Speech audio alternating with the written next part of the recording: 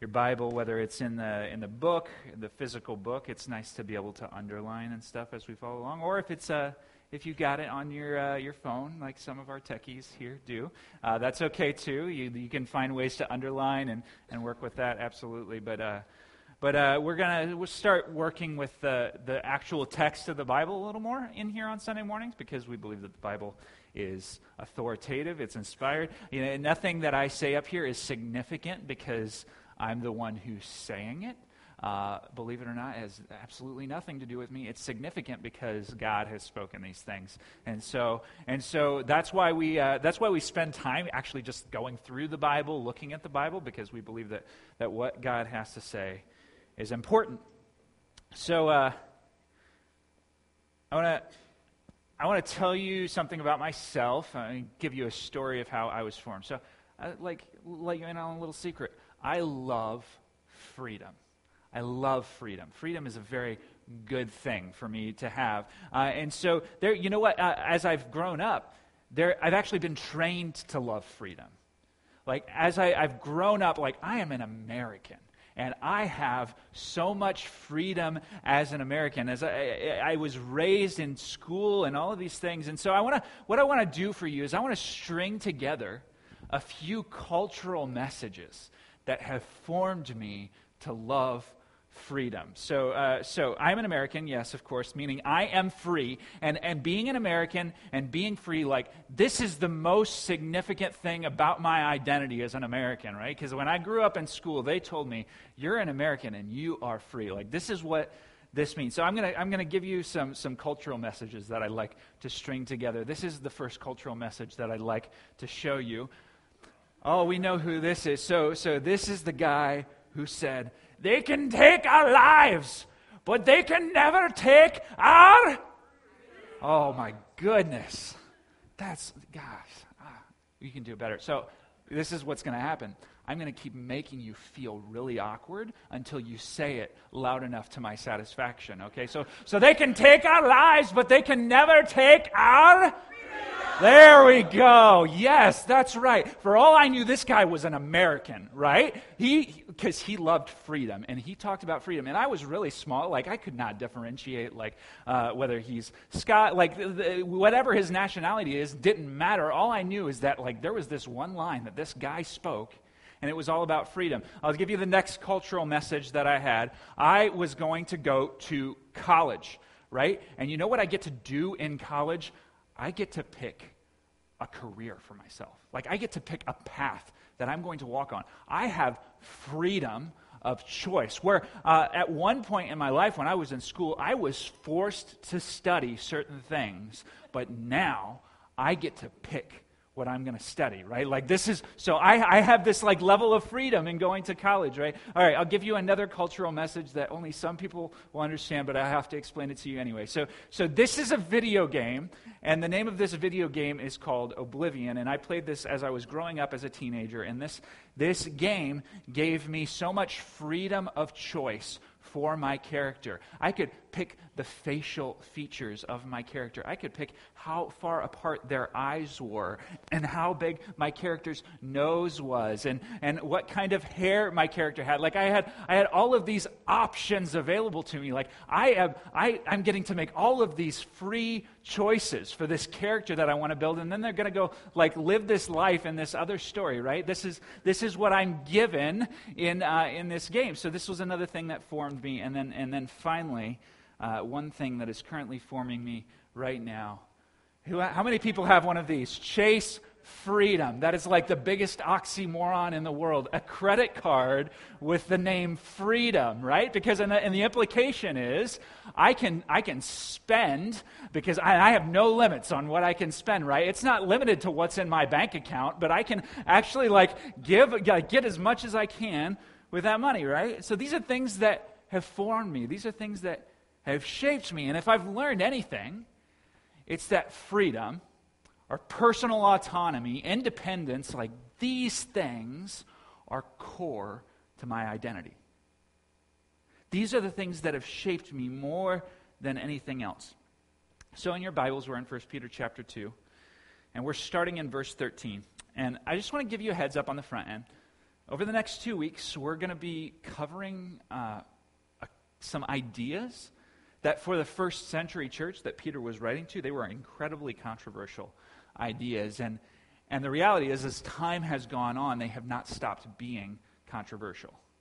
As we even get into our time today, we're going to discover that the ideas that are presented are actually really controversial. And so the teachings here that we're going to explore today, Jesus calls for these teachings.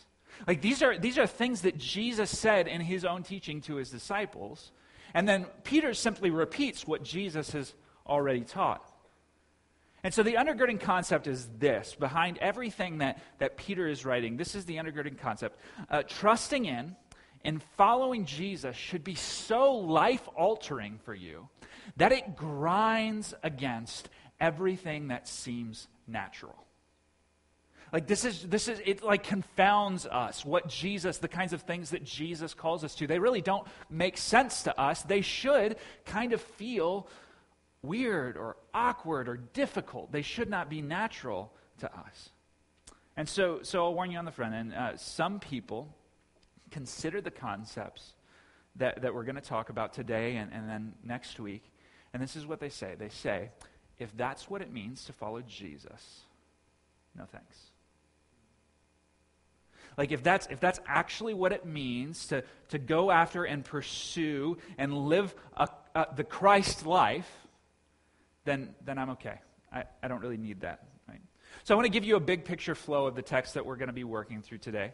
There are 3 verses that really point out the flow. I just want you to have an idea of the direction that Peter is driving. This is what he says. He says, be subject for the Lord's sake to every human institution.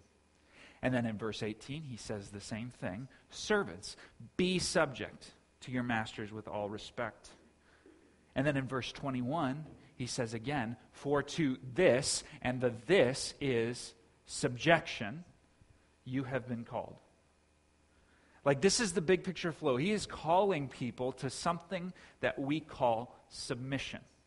So I want to define submission. You could call it submission, you could call it deference, you could call it subjection, but the general idea laid out here is that it literally means under control of someone else. You're under somebody else's control. So how that plays out is actually in what you do, you display a willingness to yield to another's authority or will. You display a willingness to yield to another's authority or will. So, yeah, like we're free. Like this is the cultural message that we have, right? The question is, what do we use our freedom for? Because at its core, this is what submission is. It is a free and willing choice to let somebody else get their way. Or at the very least, to get your way secondarily. It's actually a denial that my way is important, that I'm going to let somebody else get their way. So, I note this is going to feel very challenging for modern day Americans. Like the message that we have been given is that like personal autonomy, independence, these are the most significant things about me. And so we have these messages that say, hey, stand up for yourself. Take what's yours. Build your own kingdom, right? Protect your assets. These are the messages that we have. In fact, the Declaration of Independence says that all men are endowed with certain unalienable rights, like life, liberty, and what? The pursuit of happiness, absolutely. Right? These are the messages that we're told, and those are valuable things, but here's the problem. We get no message in any of that about submission, and yet it's one of the most significant things that we're called to as Christians. So yes, over the next 2 weeks, we're going to be confronted with these challenging ideas. So Peter, he's writing to an audience, and before we get too far into it, we have to ask the question again, who is he writing to? And we've been going over this several times, but we'll just remind one more time. Peter's writing to a people for whom the heat has been turned up. Like they've been kicked out of their homes. They're starting to get excluded in society. People don't want them around, right? This is just the reality that they live in. And so what he's been doing is he's been laboring. These people who have been kicked out, he has been laboring to make sure that they know what their identity is, to make sure that they know who they are in Jesus. And so this is what he calls them actually in an earlier verse, in verse 2:9. He says, you are a chosen race. You are a royal priesthood. You are a holy nation. You're a people that belong to God. Like, these are all the things that he reminds them of. So you know what Jesus has done? Let's remind you of your identity. He's taken people from different backgrounds and made them one people. He's taken people who used to be confused about who God was, and he's given them clarity about God.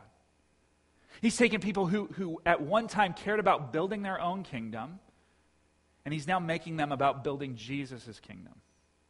He's making people who were once betrayers of God, enemies of God, the Bible calls us, and now you're children of God. Like, this is what Jesus has accomplished for you. And so we realize that as we kind of live out our new identity, as we live into these things that Jesus has done for us, what it does, and we talked about this last week, is it creates some challenge between us and the culture that we live in. It actually puts a target on us. Like, people don't want us around the more and more that we live into this identity. This is what Jesus tells us. This is what Peter seems to tell us here.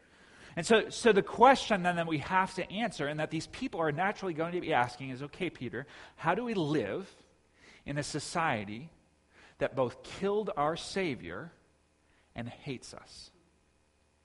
Like, what are we supposed to do? What hope do we have? How do we actually do anything productive here? And so the next 2 weeks, we're going to look at Peter's answer to this question. So, acknowledge something on the front end. The word that we're focusing on is submission.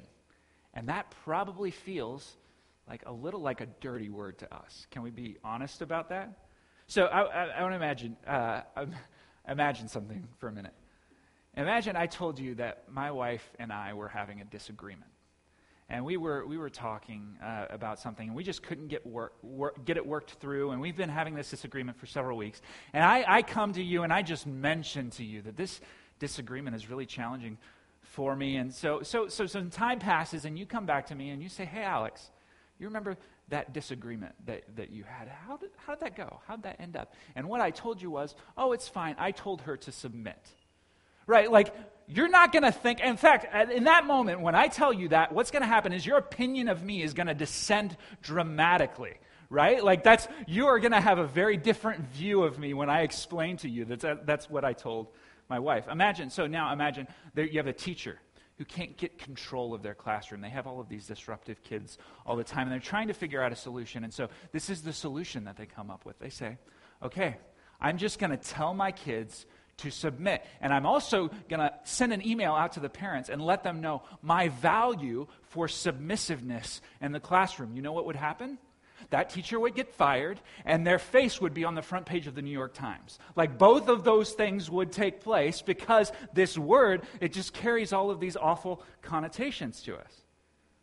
So then what if I told you that Peter, he looks at submission, and he actually believes that it's the most compelling tool in the Christian's toolbox for how they reach their society?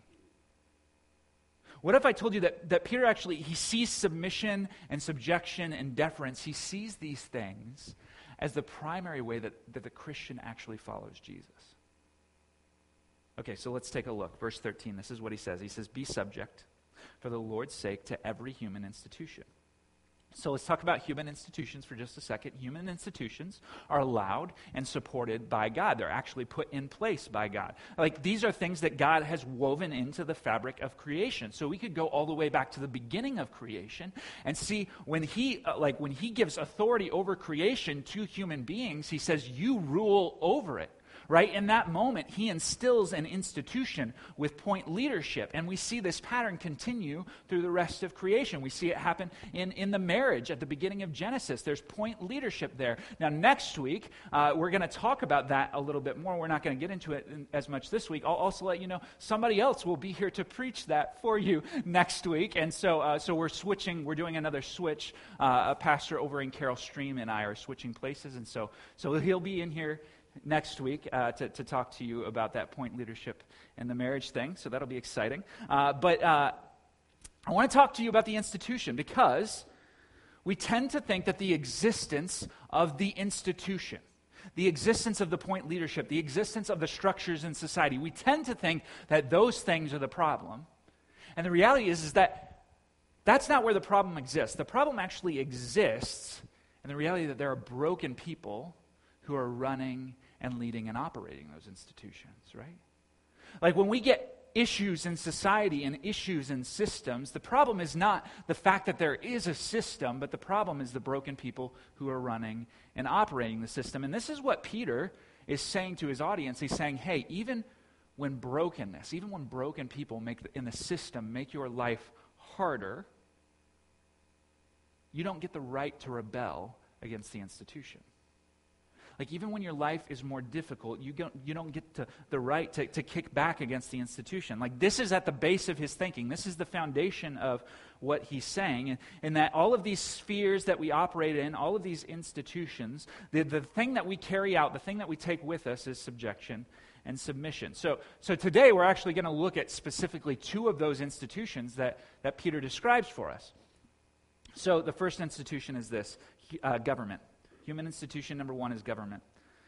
And Peter says in government that we are to be subject, and then he goes on in verse 13, whether it be to the emperor as supreme, or to governors as sent by him to punish those who do evil and praise those who do good. So before you think about, okay, how does this verse apply to me?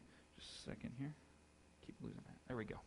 Before we think about how does that verse apply specifically to me, we don't want to jump too quick to us before we consider Peter's context and what this means for them.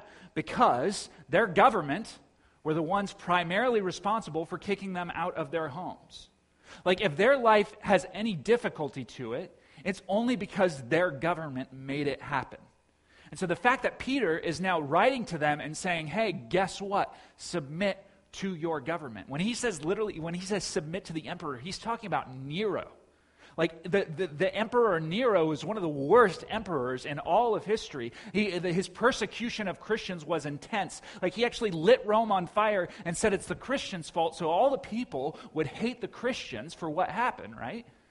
So this is what the government does, and Peter looks at the government and he looks at the emperor and he says, hey, guess what? Submit. So let's ask you a question. How is it that government comes into being? How does it exist? And the Bible gives us a general idea that, hey, God creates governments. He starts governments up. He sets the boundaries that governments have. He endows those governments with authority. And then at the end of the day, those governments, wherever they are all around the world, they're there because God put them there. Right? So Donald Trump is president because God put him there. Now, those of you who just got nervous when I said that, Barack Obama was president because God put him there, right? Like we understand God has sort of sovereign authority over everything. Every government that exists, they exist under God's authority. The implication of this also, like it stretches down even into local governments. Like even to your police, even to your teachers, even to your mayors, to your principals, to your senators, all of these people are there and have been given a particular role to play in society to make these systems kind of work. So then that's how it exists because God puts it there. Or then why does it exist? And Peter gives us a clue as to why it exists because he says they punish those who do evil and praise those who do good. Like why do we have laws in place? We have laws because laws are meant to like restrain evil in society, right? They stop us from just getting out of control. So now let's jump forward in time. Let's go out of the Roman world and let's look at today. Because you are probably asking a question, hey, the government is doing things that I don't love. So like I pay taxes to the government. And should I still pay taxes when they're doing things that I don't love? Like, should I still continue to give money? Like, when the government actually wants to take my taxes, and if I think that abortion is wrong, which I personally do, like 100%, I believe that it is, like deplorable. It's awful, right? That's not a good thing. And the government is doing it, and they're using my money to do it. So what do I do about that? Or when the government is using my money to build a curriculum that completely competes against my faith and actually wants to move my faith out of the public square in every way whatsoever, when I see that the government is doing these things and using my money to do it, like, what do I do about that? And Jesus has a pretty simple answer for this, because he understands that people have been instilled into certain roles for certain things. And this is what he says, Mark 12:17. He says, Jesus said to them, "Render to Caesar the things that are Caesar's." So you know what your job is? Because this is what you're going to be held accountable for. Your job is to play your role in society. And guess what? Your role in society is to pay taxes to Caesar. And you know what Caesar's job is?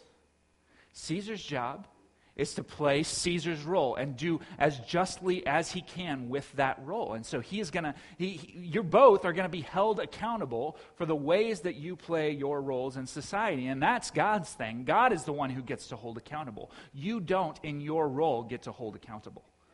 Right? That's what he's saying. So God created the role, and the role is important. You play your role, they'll play their role, and everyone equally will have to give account for how they play their role. So that's the idea that we should submit. So now you might be asking the question, what good is submission? And Peter goes on to explain that, verse 15. He says, "For this is the will of God." By the way, when he says, "For this is the will of God," that's really, really strong language. For him to jump out and say, this is what God wants. This is God's determined plan for you. That by doing good, you should put to silence the ignorance of foolish people. And that doing good is connected to submission. When it says doing good, he's connecting that idea to submission. And so in verse 16, this is what he says. He says, "Live as people who are free, not using your freedom as a cover-up for evil, but living as servants of God." So this is what he's doing. He's saying, hey, Christian, guess what? You are free. You are free from the power of the rulers of this world. Let's remind you of your freedom. You're not free because you're an American. You're not free because you had the opportunity to make all sorts of decisions in college. You're not free because William Wallace was on TV one day and he yelled out freedom. These things have nothing to do with your freedom. You're free because of what Jesus accomplished for you. It's because you were actually, in your former identity, you were destined to rebellion against God. And Jesus paid the price for your rebellion. He actually gave you the right to stand before God as kids who are loved by God. So whatever the world might do to you, whatever power you think that the world has, at the end of the day, you're a recipient of God's grace, and God's power is what is ultimate in your life. God's definition of you is what is ultimate for you. So, you're free now, because they're not your highest authority, those people who are oppressing you, but God is your highest authority. So now you have the freedom to choose what you're going to do with that, and this is what you're going to do. You're going to use that freedom. Peter's saying, use that freedom to choose submission and subjection, and then when you do that, something happens. It says that you put to silence the ignorance of foolish people. Because when you use your freedom to choose submission and subjection, like when you willingly go along with whatever they're going to do to you, it takes away all the power that they have.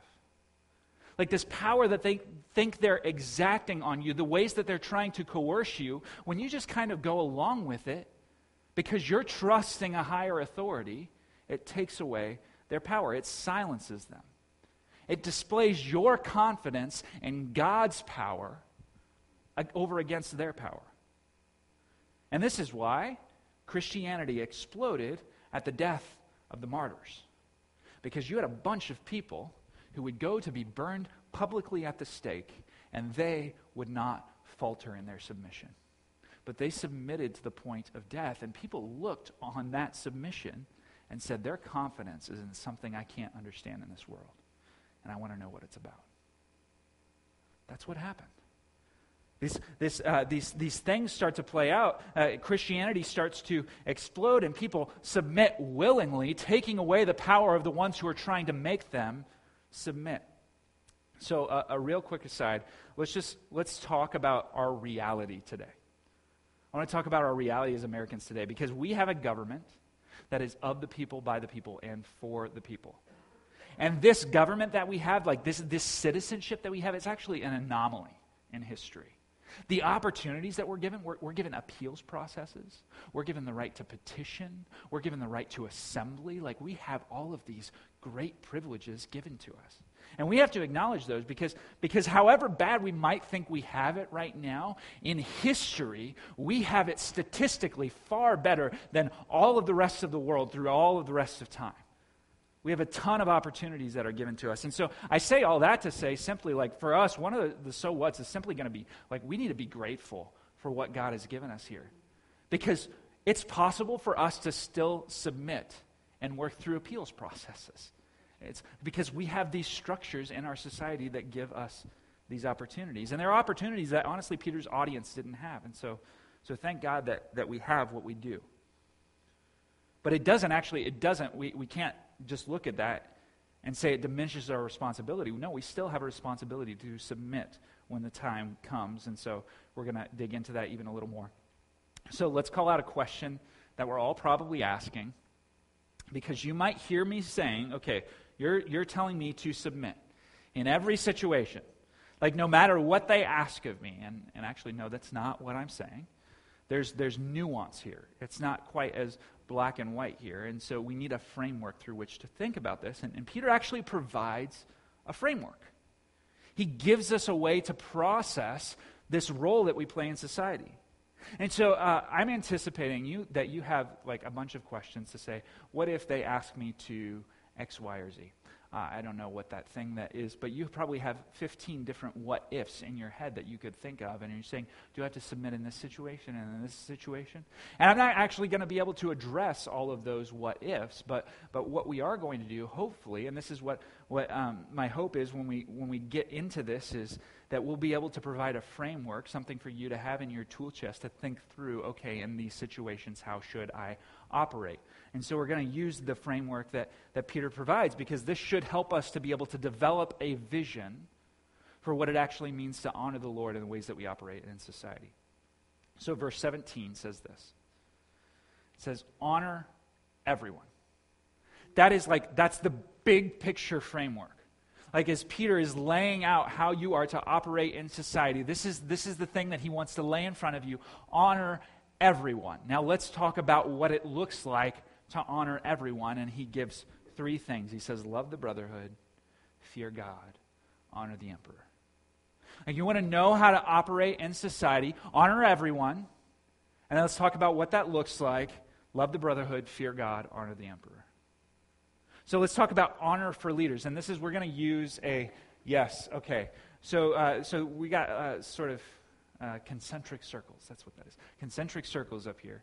So the first category is honor for our leaders. Honor is a respect. It's a recognition of the authority that God has granted to them. And by the way, this is not like reluctant honoring. This is not passive-aggressive obedience. No, this is joyful submission. This is what this is. Like, we joyfully give credence to the role that God has placed this person in. So what could this look like? Like, when we get pulled over, we're recognizing the police officer's authority who pulled us over. And so, you know what we don't do? We don't get snarky with that police officer.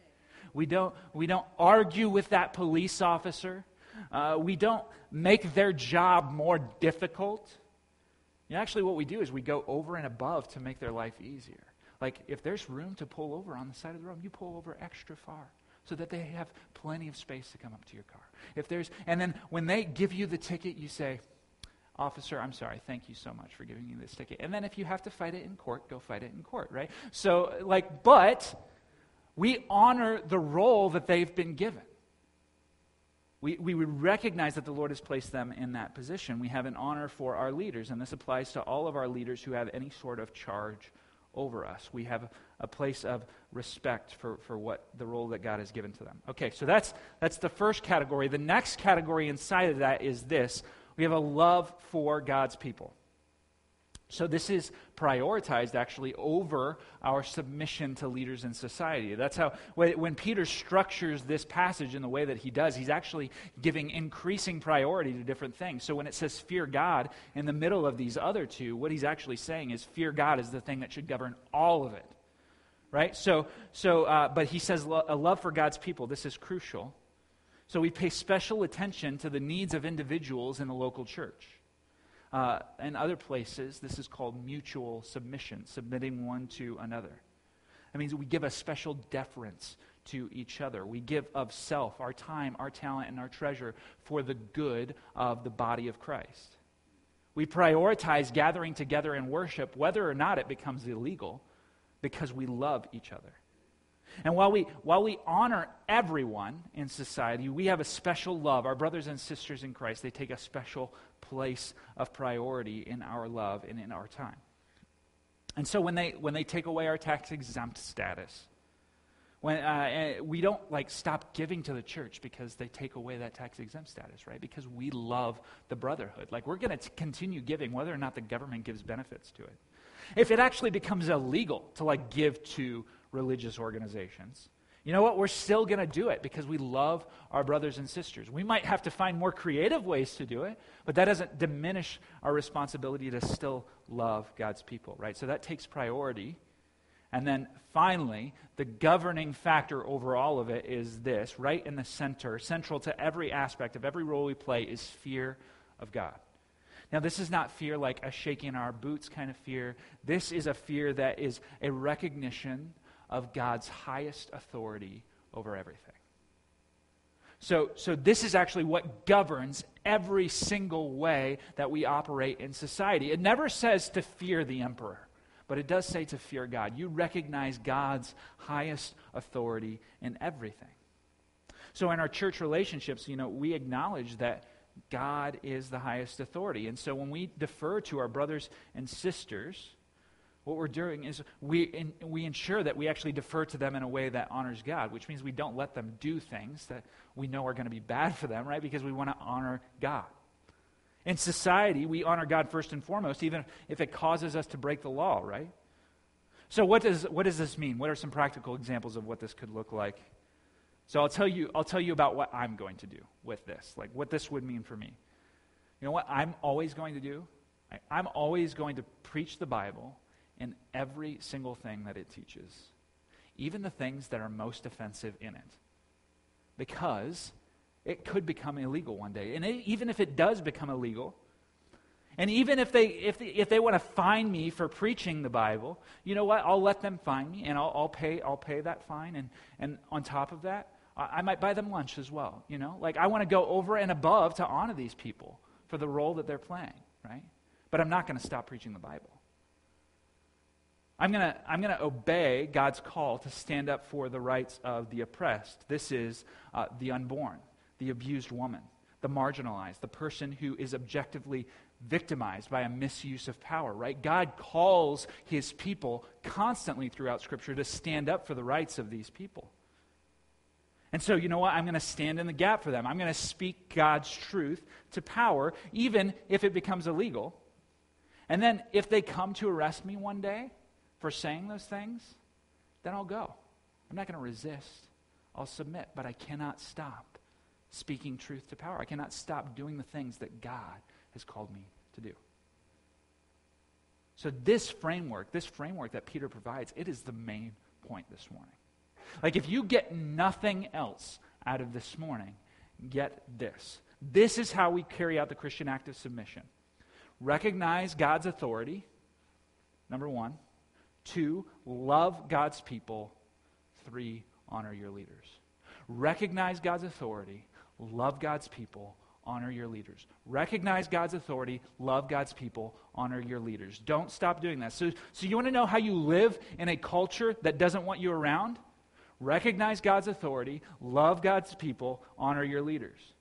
You actually want to put the gospel on display in the society that you live in? Recognize God's authority, love God's people, honor your leaders. You want to reveal God's power to a group of people who want to ignore him? Recognize God's authority, love God's people, honor your leaders. Listen, so what does this mean about the Christian life? Ultimately, it means the Christian life is not at all in any way whatsoever about you getting your way. You actually getting your way, let's talk about what that does. You getting your way leads to you becoming an enemy of God. Like at the end of the day, that's the gospel speaks the truth to us using our own autonomy and personal independence for things that are inherently against God. And so when we come to Christ, he forgives us for those things, and then we are about getting his way. So the Christian life is dying to self in honoring of others, ultimately so that we can see God get his way in everything. So that's the framework that Peter provides. Fear of God is primary. Love for Christians is a high priority. And then in everything, we honor people for the role that God has given them. Okay, so that's the framework. And then he goes into the second institution, human institution number 2, Roman slavery. So in 18, he says this, servants, be subject to your masters with all respect, not only to the good and gentle, but also to the unjust. So let's acknowledge the context real quick. Slavery existed in Roman society, and it was not like we understand slavery over in America. Slavery in America was actually a much different thing. The slavery in Roman society was more like indentured servanthood. So when you actually became somebody's slave or somebody's servant, what that means is that it was taking you out of a very low place in society and giving you a place of status in society. It was actually helping you to be able, people who could not function in society actually had a way to function and provide for themselves and have money and ways to care for themselves. Like, this is what Roman slavery looked like. Now, at the same time, we have to acknowledge there were people who operated like this slavery system in really unjust ways that were not okay in any way whatsoever. But you might be asking the question, okay, so if that's the case, if there were people who operated this system in unjust ways, and the core of the system is actually like unjust as well, like why doesn't he call out the institution? Like why does he, in this case, condone the institution? Because that's what it looks like on the surface. And actually, like his goal, think of who he's writing to. This is not a letter to people who are making policy. This is not a letter to government leaders. In fact, Peter recognizes he has no influence with those people. The people he does have influence with, the Christians, he's writing to people who are in the thick of whatever they're facing, of challenges with their masters and challenges with their government around them. And he's saying, so hey, you have an unjust master, and you want to glorify God in that situation. This is how you're going to glorify God in that situation. You're going to submit. Right, so you're just acknowledging like this issue of Roman slavery. There's not a clear way that it connects for us, but for us, if we were to draw something out of this, the most clear sort of illustration would be for us the boss-supervisor relationship. But even then, like we can quit our jobs, right? So like that's a privilege that like if you quit being a slave in that society, you threatened your very existence, your very livelihood, right? But this is a different sort of situation for us. But we'll kind of look at it. And this is what Peter, if he could talk to us, this is what he would be saying. He's saying, even if your boss is a jerk, like even when your boss is unjust and doing all sorts of things that he shouldn't be, you know what you need to do? Don't make his life more difficult because he's a jerk. You submit. So I'll tell you how I messed this up when I worked in landscaping, and I did have a legitimately awful boss. And if he's listening to this someday, then he will hear that I said that about him, and that's okay. So legitimately, he was just not fun to work for. Like, and not that you have to be fun to work for, but he ridiculed me constantly. There was all of this. Just a lot of pressure, and it was really challenging, right? And so you know what I did? I failed at carrying out this call to submission in that relationship because I would get snarky with him. Like I would disrespect him in certain situations, and I wouldn't even like recognize, like my eyes were more on me protecting my pride in those situations than they were in glorifying God in that relationship, right? And Peter's calling us to glorify God in these relationships that we have. He's calling us to take our eyes off of protecting our pride and glorify God. So you want to know what gives God a lot of glory? Verse 19 says, "For this is a gracious thing. When mindful of God, one endures sorrows while suffering unjustly." Think of the people he's writing to. People who have endured a number of things that are beyond injustice. people who have been kicked out of their homes. And he says to them, this is a gracious, literally it's a gift. This is a gift. Because you're enduring suffering, being mindful of God. Like this displays God's glory in a really special way. So let's just articulate then the core of what Peter is saying. Like if we could dig down into the heart of it. He's saying, hey Christians, pressure, it's going to increase. Things are going to get hard. And people will actually want you out because of the things that you believe. And in the midst of all that, Christians should be the best employees. Christians should be the most obedient citizens.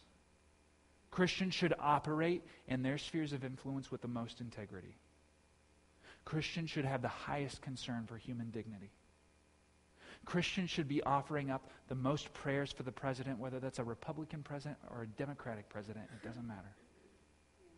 Christians should be the easiest students in the classroom. Christians should be the most cooperative neighbors.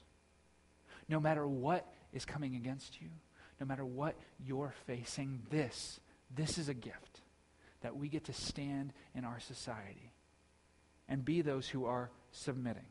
And so if we really establish that framework, that submissive framework, recognize God's authority, love God's people, honor your leaders, if we establish that in our lives, it should lead us. No matter what we think and no matter what they think about what we think, it should lead us to being the best people to have around.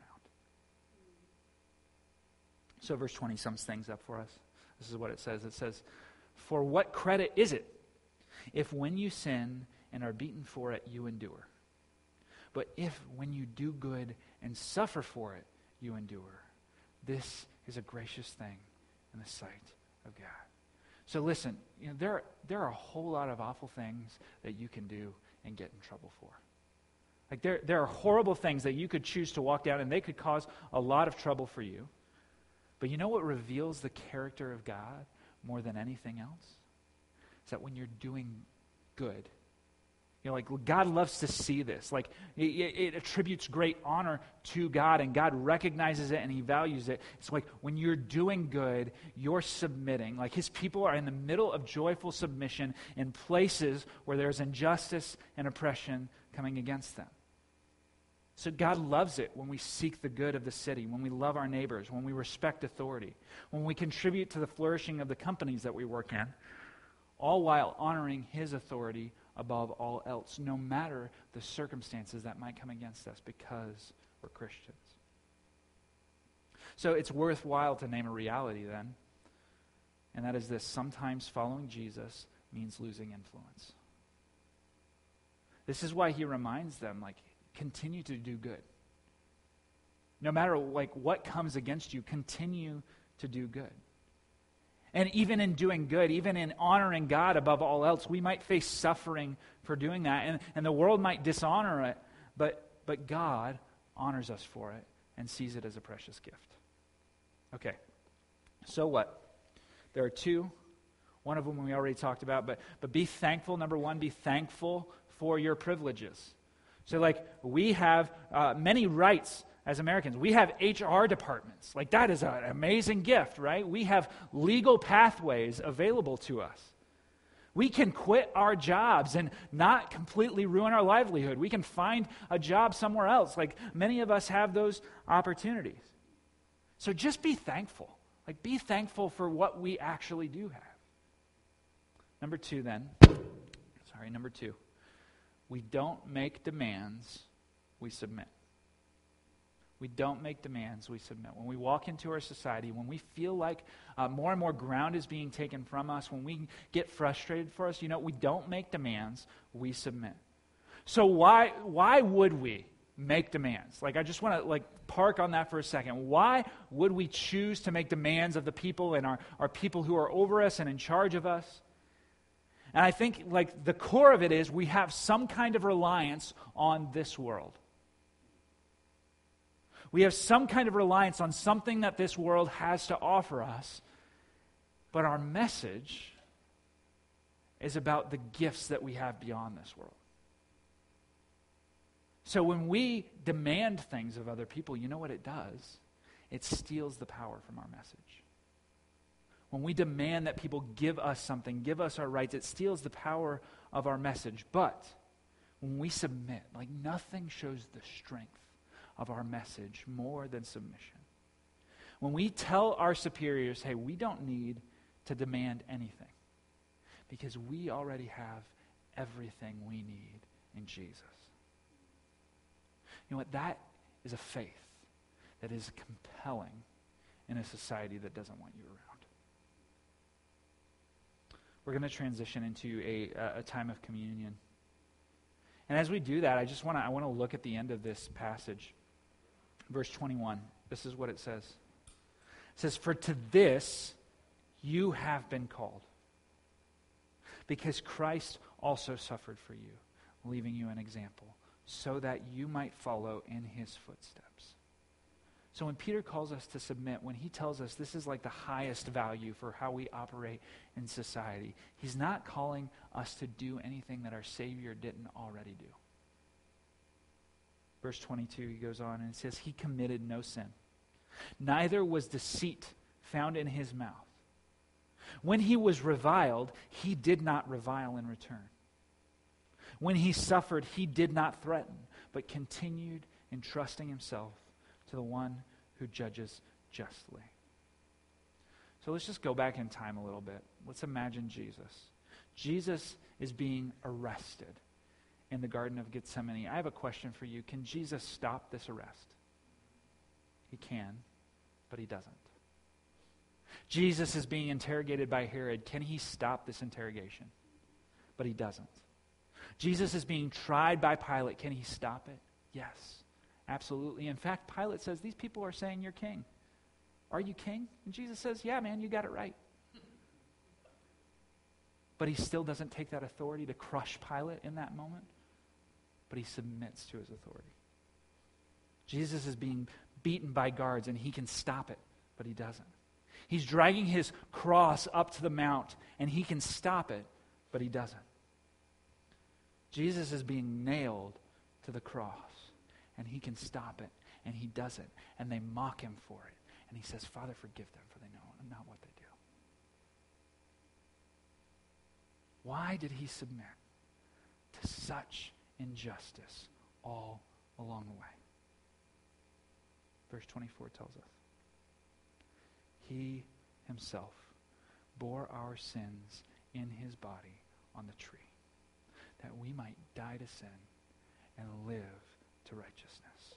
By his wounds you have been healed." That's why he submitted.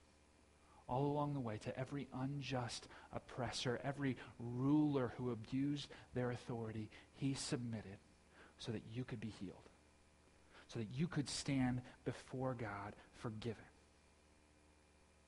You know, if you've never placed your trust in Jesus Christ, today, he's extending to you the offer of forgiveness, of a right standing before a holy God. And this is what he says. He simply says, "Follow me." You know what? You've tried it your way long enough, and that leads to death. But now you have an opportunity. I am extending to you an opportunity. You can't save your soul with the things that you might do, but I can. Follow me. So will you decide today to actually start following Jesus? If you will, I'd encourage you, as we dismiss today, you can find me, you can find any other person up on the stage, but tell somebody, I decided to follow Jesus today. We want to encourage you in that. We want to help you out in that journey. Tell somebody. In a moment, we're going to celebrate communion, and the ushers, they're going to pass out plates to you. The plates up here, they have bread and juice in them, and the bread represents to us Jesus' broken body, and the juice represents Jesus' shed blood for us. And these two things remind us of exactly what it was that Jesus went through so that we could stand before God clean and holy and pure and blameless, even though we were sinners in rebellion against God.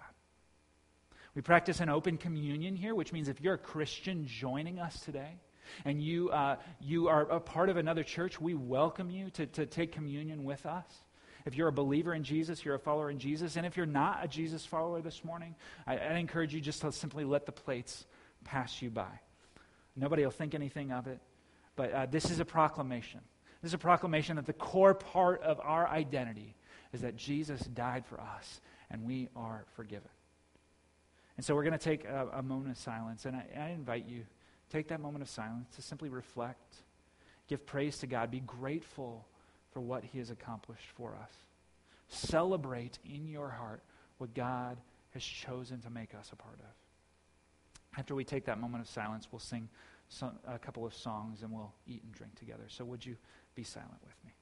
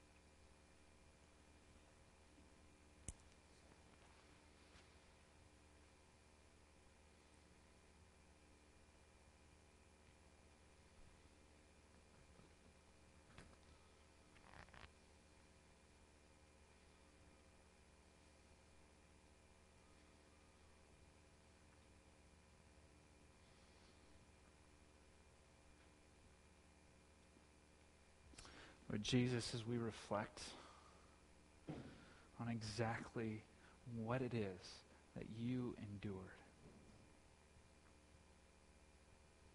so that we could be healed, so that we could be made right with God. Lord, would you inspire us to follow you all the more, even when that means we submit to people who are acting towards us unjustly. Lord, I thank you for all the privileges that we have. Lord, not everybody has the same privileges. Lord, I pray that we would not let our value for independence and autonomy and freedom supersede our value for simple submission, because this is your will. This is what you called us to. Lord, and in the midst of all of it, help us to always see the example of Jesus. Help us to always value and honor and respect the example of Jesus. And it's in Jesus' name that we pray.